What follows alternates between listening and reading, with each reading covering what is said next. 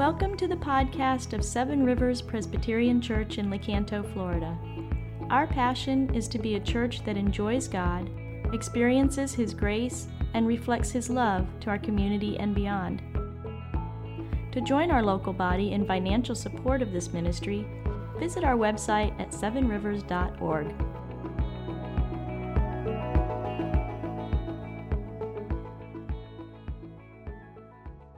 So, of all Sundays, we're preaching on Noah and the flood, right? God has a sense of humor.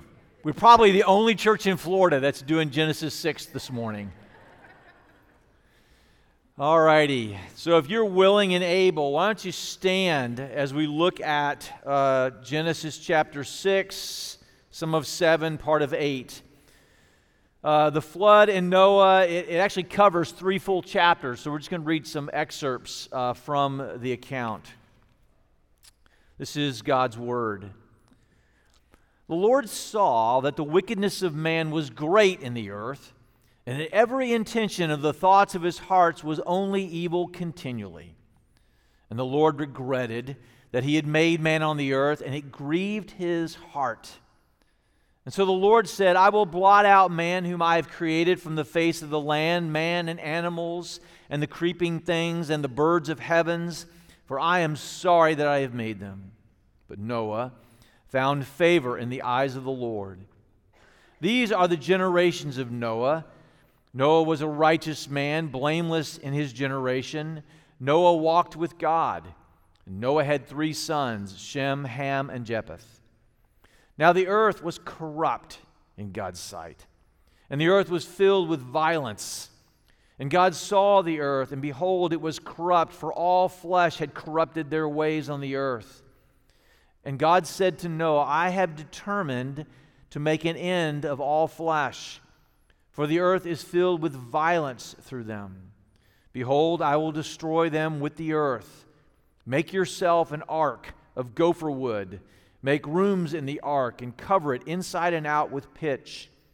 For behold, I will bring a flood of waters upon the earth to destroy all flesh, in which the breath of life under heaven, and everything that is on the earth shall die.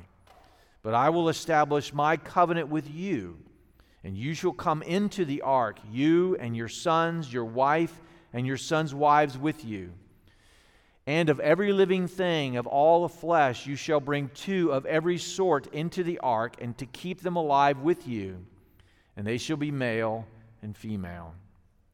In chapter 7, the flood continued 40 days on the earth. The waters increased and bore up the ark, and it rose high above the earth. The waters prevailed and increased greatly on the earth, and the ark floated on the face of the waters. But God remembered Noah and all the beasts and all the livestock that were in the ark. And God made the wind blow over the earth, and the waters subsided. The fountains of the deep and the windows of the heavens were closed, and the rain from the heavens was restrained. This is the reading of God's Word. And Noah and the flood, every bit of it is true. It happened. And He gives it to us because He loves us. Amen. You may be seated.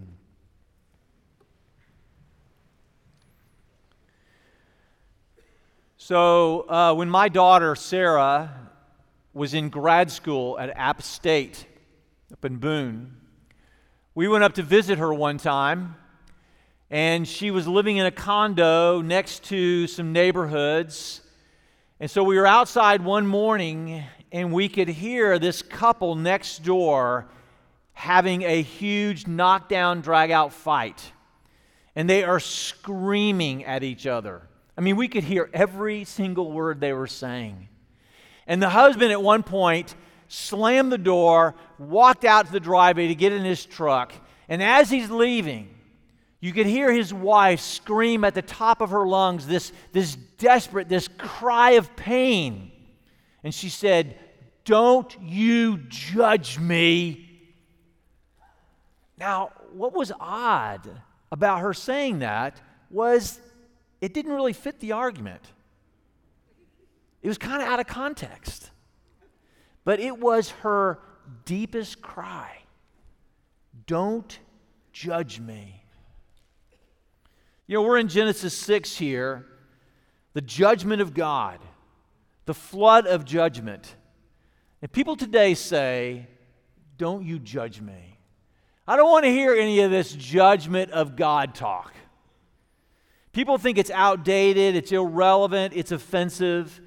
It's the reason some people don't like religion, because they don't want to have judgment. They say, I can't believe in a God who judges. In fact, in our culture today, judging evil is considered far worse than actually doing evil. Judging someone is considered to be the worst thing you can possibly do in our culture today. British novelist P.D. James said this through one of his characters. He said, I don't go for all this emphasis on sin and suffering and judgment. If I had a God, I'd prefer him to be intelligent and cheerful and amusing. And then his Jewish colleague says back to him in the book, I doubt whether you would find this God to be of much comfort if they were pushing you into the gas chambers of the Holocaust. I think you might prefer a God of judgment then. My favorite Christmas hymn is Joy to the World. I love Christmas music, except when my family starts playing it in September. But I love Joy to the World. Joy to the World comes from Psalm 98. And in that psalm, it says it invites all the people of Israel to worship the Lord. Then the audience gets bigger, and it says invites all the people of the earth to worship the Lord with joy. And then it goes even further than that. It invites not just the people of the earth, but every living creature. It says, let the sea roar. Let the rivers clap their hands. Let all of creation sing and worship God as Savior. God is King. Make a joyful noise. Rejoice, because He is the judge who will judge the world in righteousness. Joy to the world. So in Genesis 6, God wipes out mankind with the flood. He destroys all the people, all the earth, everything except what's in the ark. So how is that joy to the world? We'll take your sermon outline. Let's look at this together. First, judgment, violence. Verse 7 says, I will wipe out mankind, whom I have created from the face of the earth. Verse 11 says, the earth was corrupt in God's sight, for the earth was filled with violence. Now, people, as I said, get very upset about this. They find it repulsive. Like this British writer who the character said, I want a God who's intelligent and amusing and comfortable. You know, when I was in college, before I met my wife, I went on a few dates with a young lady named Robin. And we were going out. We had 2 or 3 dates. But then one night on our date, I still remember where we were, we kind of had this, we did have this theological discussion. And she said, I cannot believe in a God who sends people to hell. She could not abide with that. Well, our relationship ended. I guess you could say she judged me as not worthy of being with her. But our culture says, why does God destroy everyone because of the bad choices they make? Why does God seemingly punish so harshly? This is why a lot of people cannot abide with the Bible. They cannot embrace the God who is. Now, if you believe in a God of vengeance, of judgment, as I do, then it will indeed create problems for your heart and for your mind. Because it is hard. It is challenging. However, if you don't believe in a God of divine vengeance, then it will create even bigger problems, insurmountable problems. And the bigger problems will be created by human violence, which is what this passage says brings about God's judgment. If you don't believe in divine judgment, you will have huge problems with human violence. 3 insurmountable problems. So 3 subpoints. If you don't believe it, first, you will have no intellectual defense against the naturalness of violence. You see, our culture today says there's no such thing as moral accountability.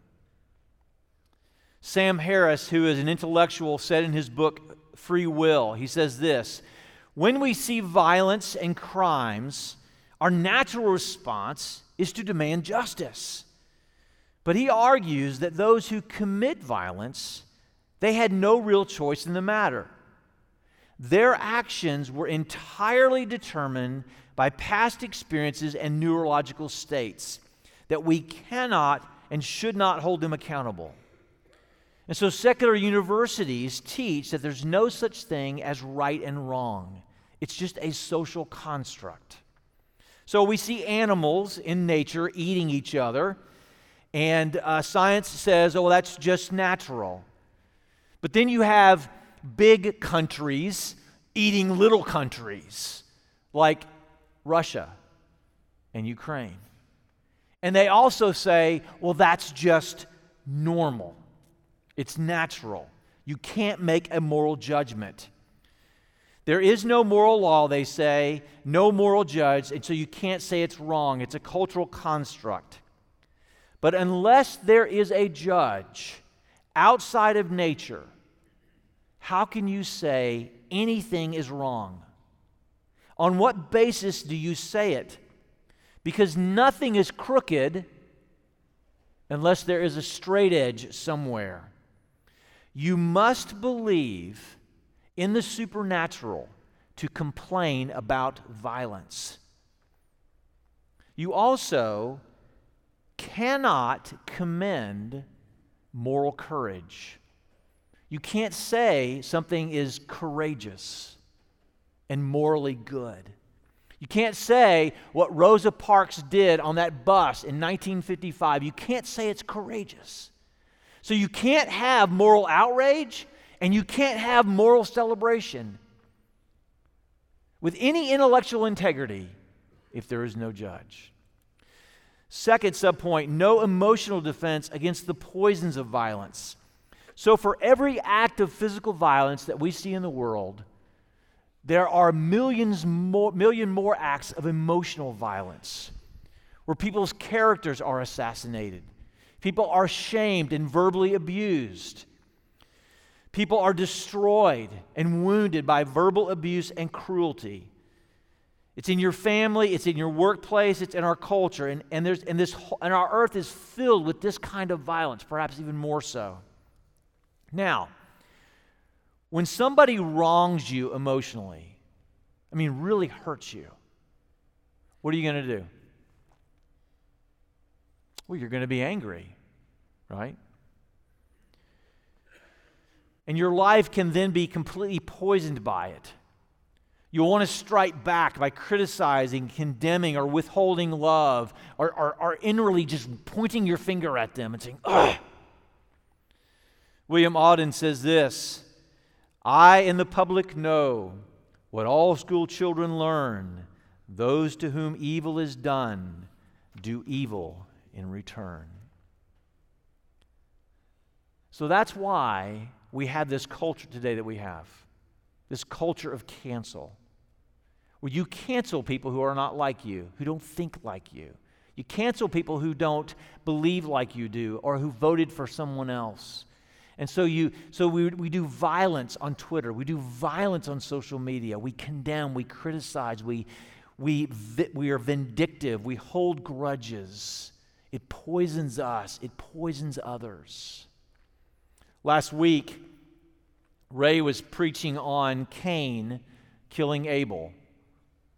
Violence, right? And as he was preaching, I realized I was convicted that I'm still nursing a grudge against someone who has been harming me for years. So what do I do with this? What do I do with this grudge? Well, people would say, well, Adam, you just need to forgive them. But you can't forgive unless there's a judge. Unless there is one who will make it right in this life or in the life to come, or one to whom you can say, God will use this somehow in my life and in their life. We will do payback unless you believe there is a judge and that you are not the judge, that you have no right to judge, you don't have enough knowledge to know what this person deserves or does not deserve, and you don't have the power to judge. But there is one who does.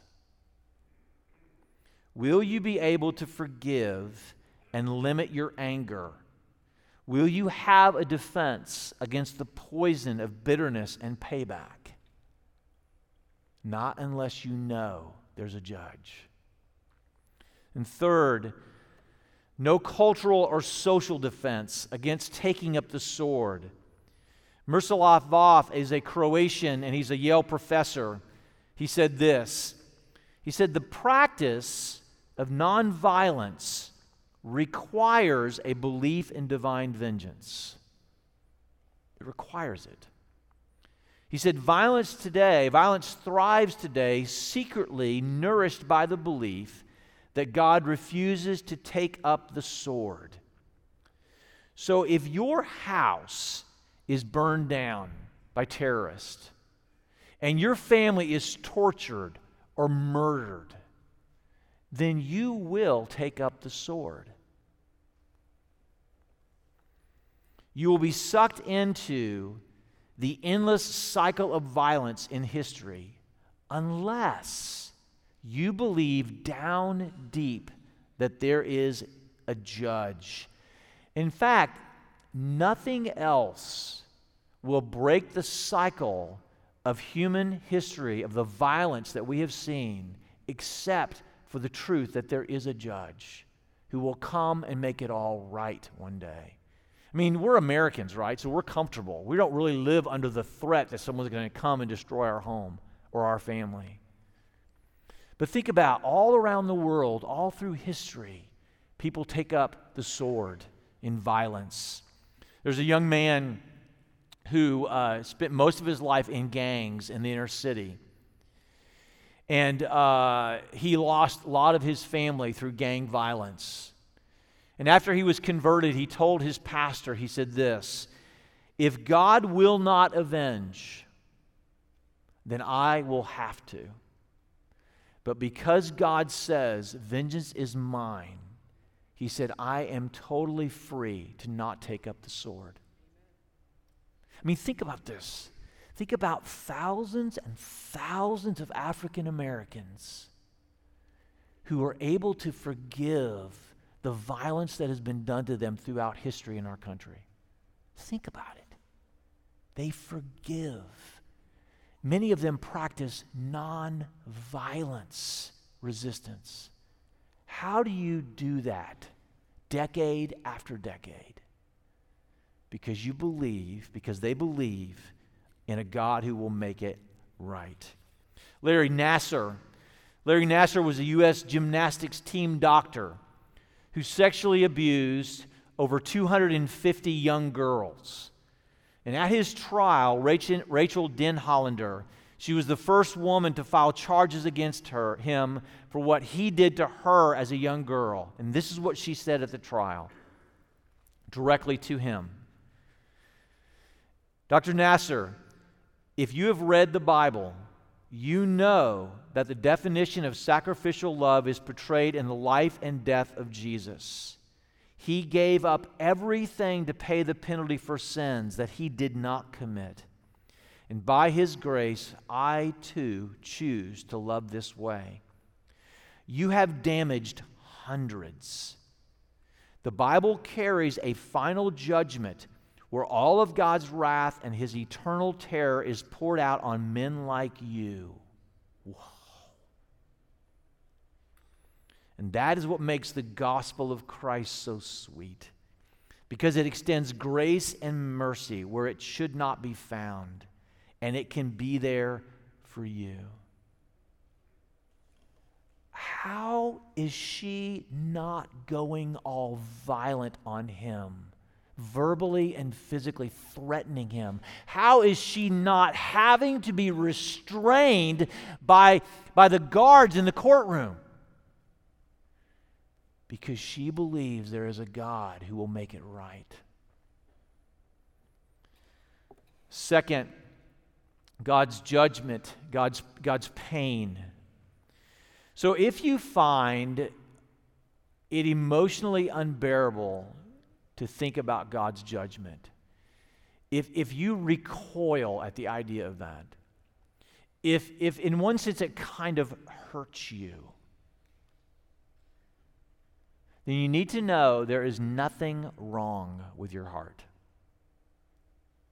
But you also need to know that it hurts God way, way more than you. There's just no comparison. Look what it says in verse 5. It says, "The Lord saw that the wickedness of man was great in the earth, and every intention of the thoughts of his heart were only evil all the time." Every, only, all. Nobody passes. So what would you expect the text to say next?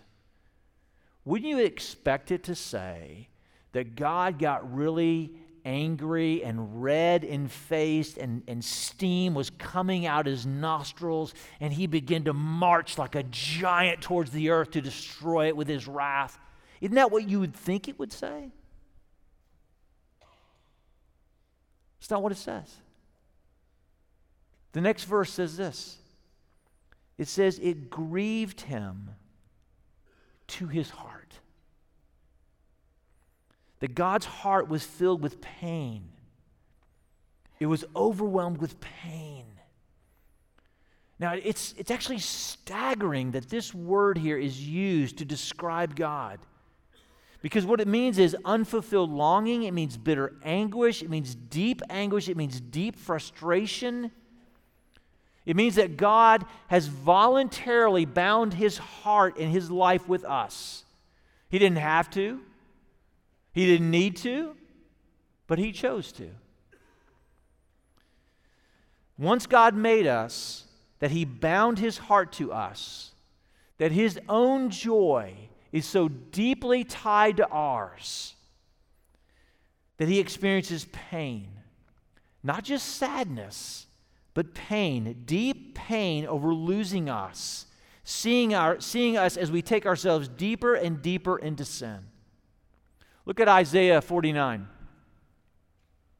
Can a woman forget her nursing child, that she should have no compassion on the son of her womb? Even if these may forget, I will not forget you.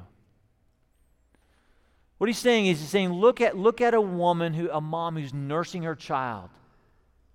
And the child is feeding at her breast, and she is looking down at this child with all of her physical and emotional love pouring out to this child. And God says, that is nothing compared to how I feel about you. Look what Nicholas Wolterstorff says. He says, the tears of God are the meaning of history. What? What does that mean? What is he saying? You see, in the garden, we rebelled against God. We turned our back on God. That's Genesis 3:7. So the question is, why is there a verse 8? Why doesn't God just end it there? Why doesn't human history just stop right there? Because it should have stopped. Why didn't it? Because God decided to weep. God decided to suffer. His willingness to suffer is the reason there is human history down to this very moment. In verse 11, it says that God saw that the earth was corrupted with violence. This word corrupted is in there like 4 times.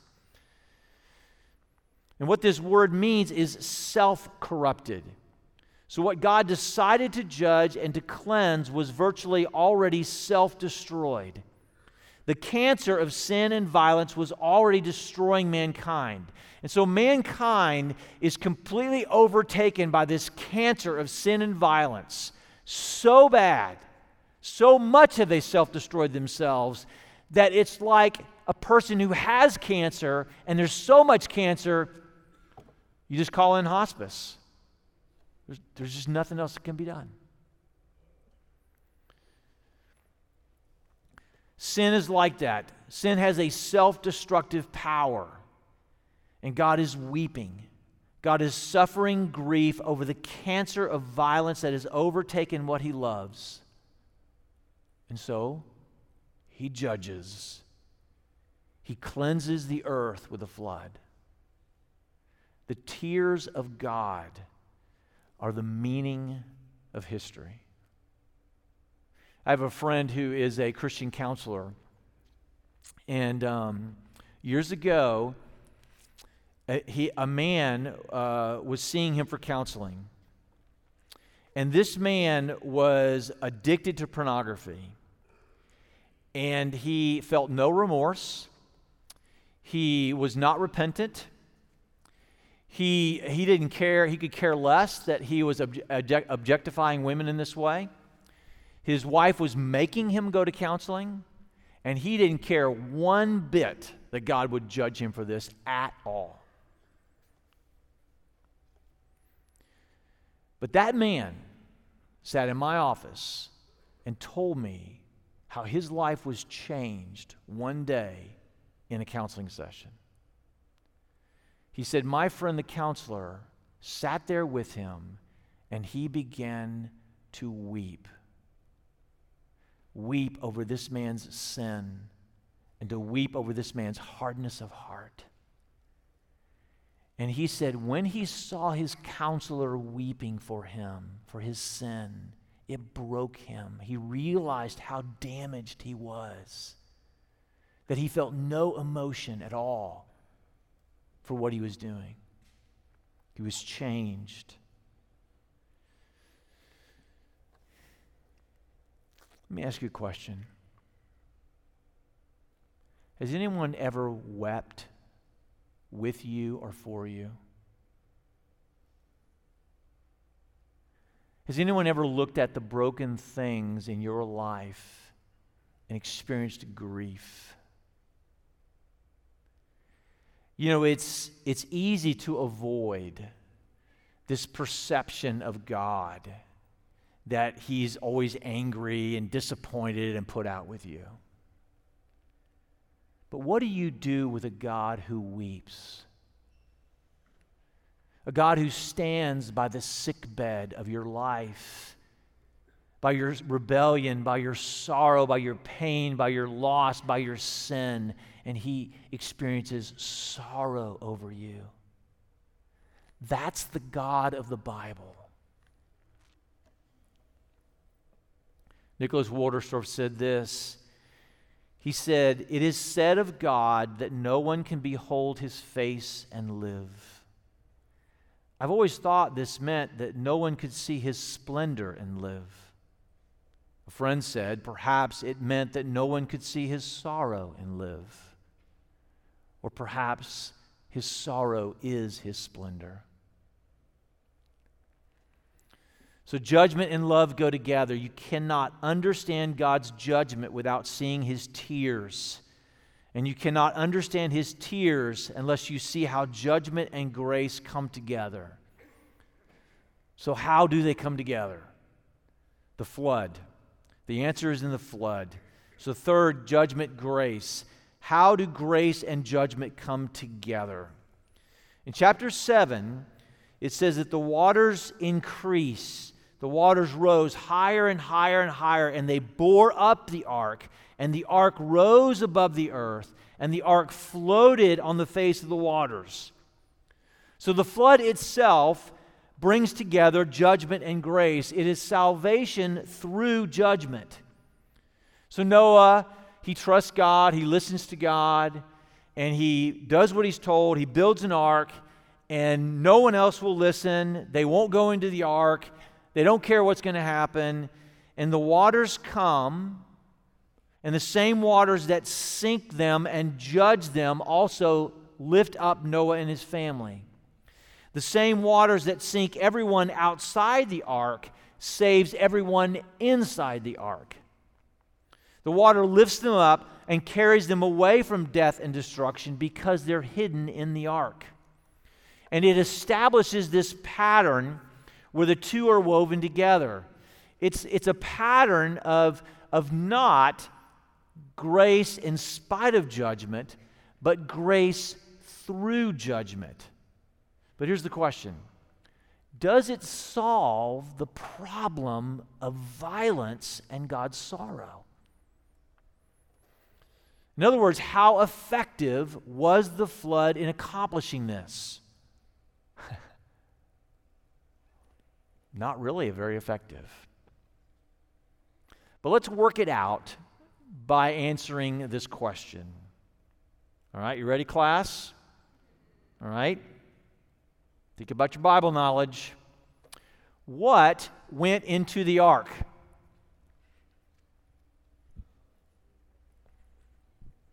Come on, it's easy. Animals. Good, good. What else went into the ark? People, Noah and his family. What else went into the ark?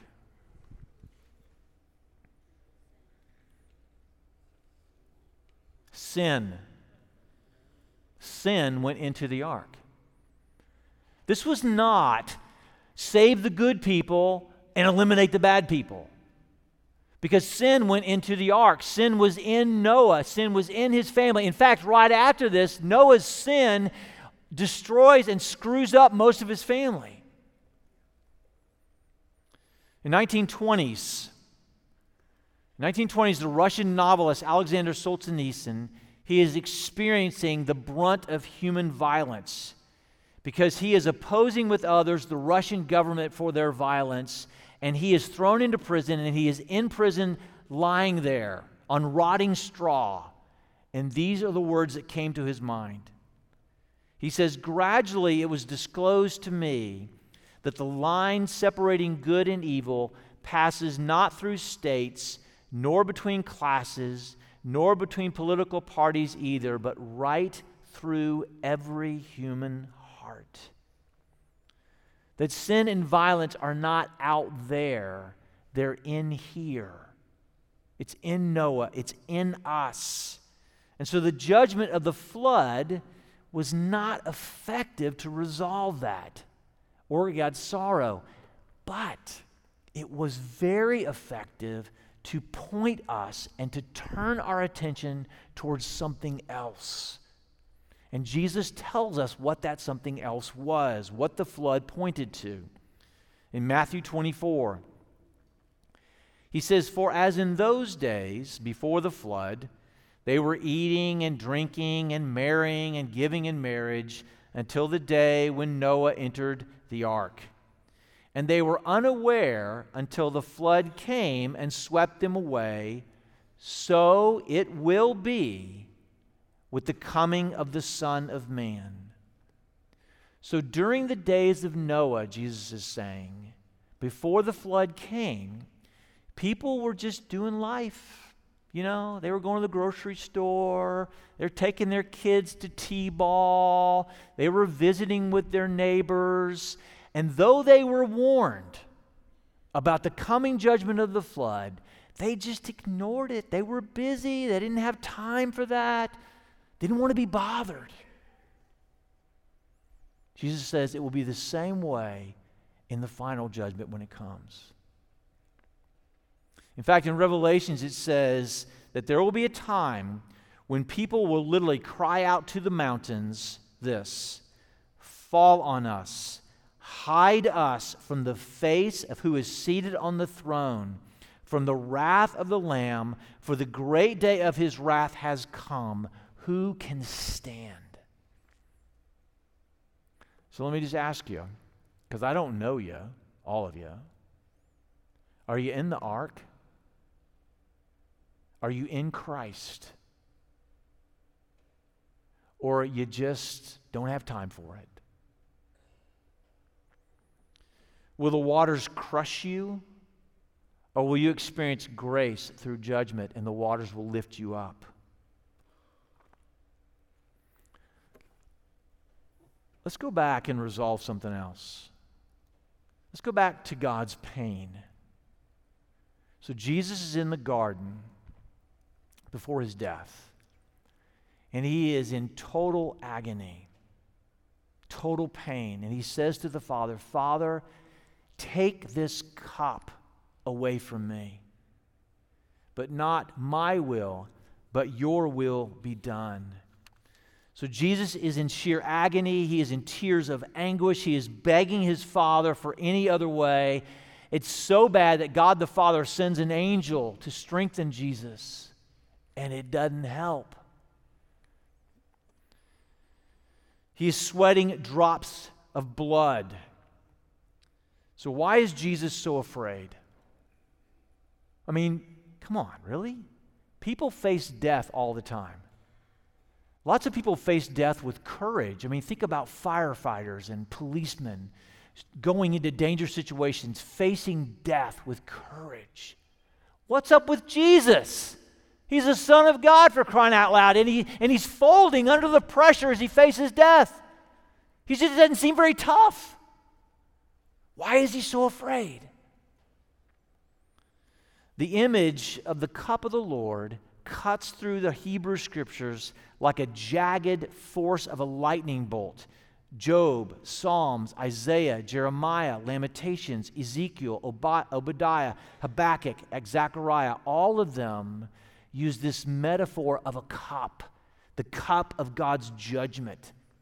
And so Jesus is not just facing death, he's facing drinking down the cup of God's judgment, the judgment against all sin and violence on an epic scale.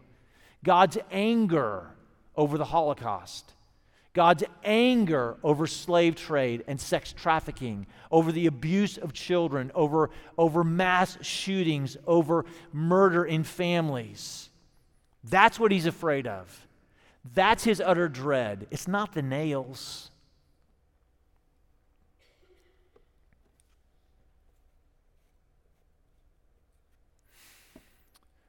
How did Jesus die?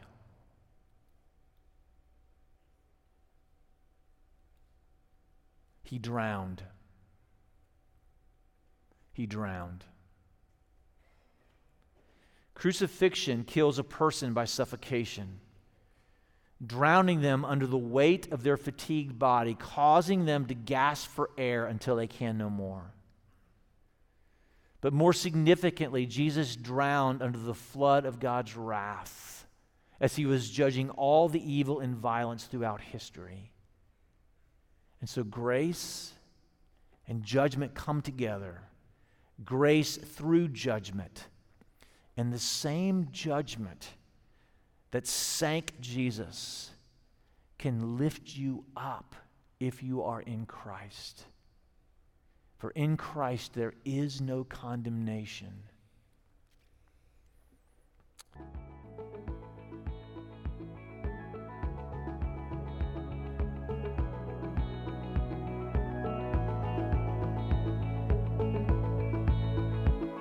Thank you for listening to our podcast.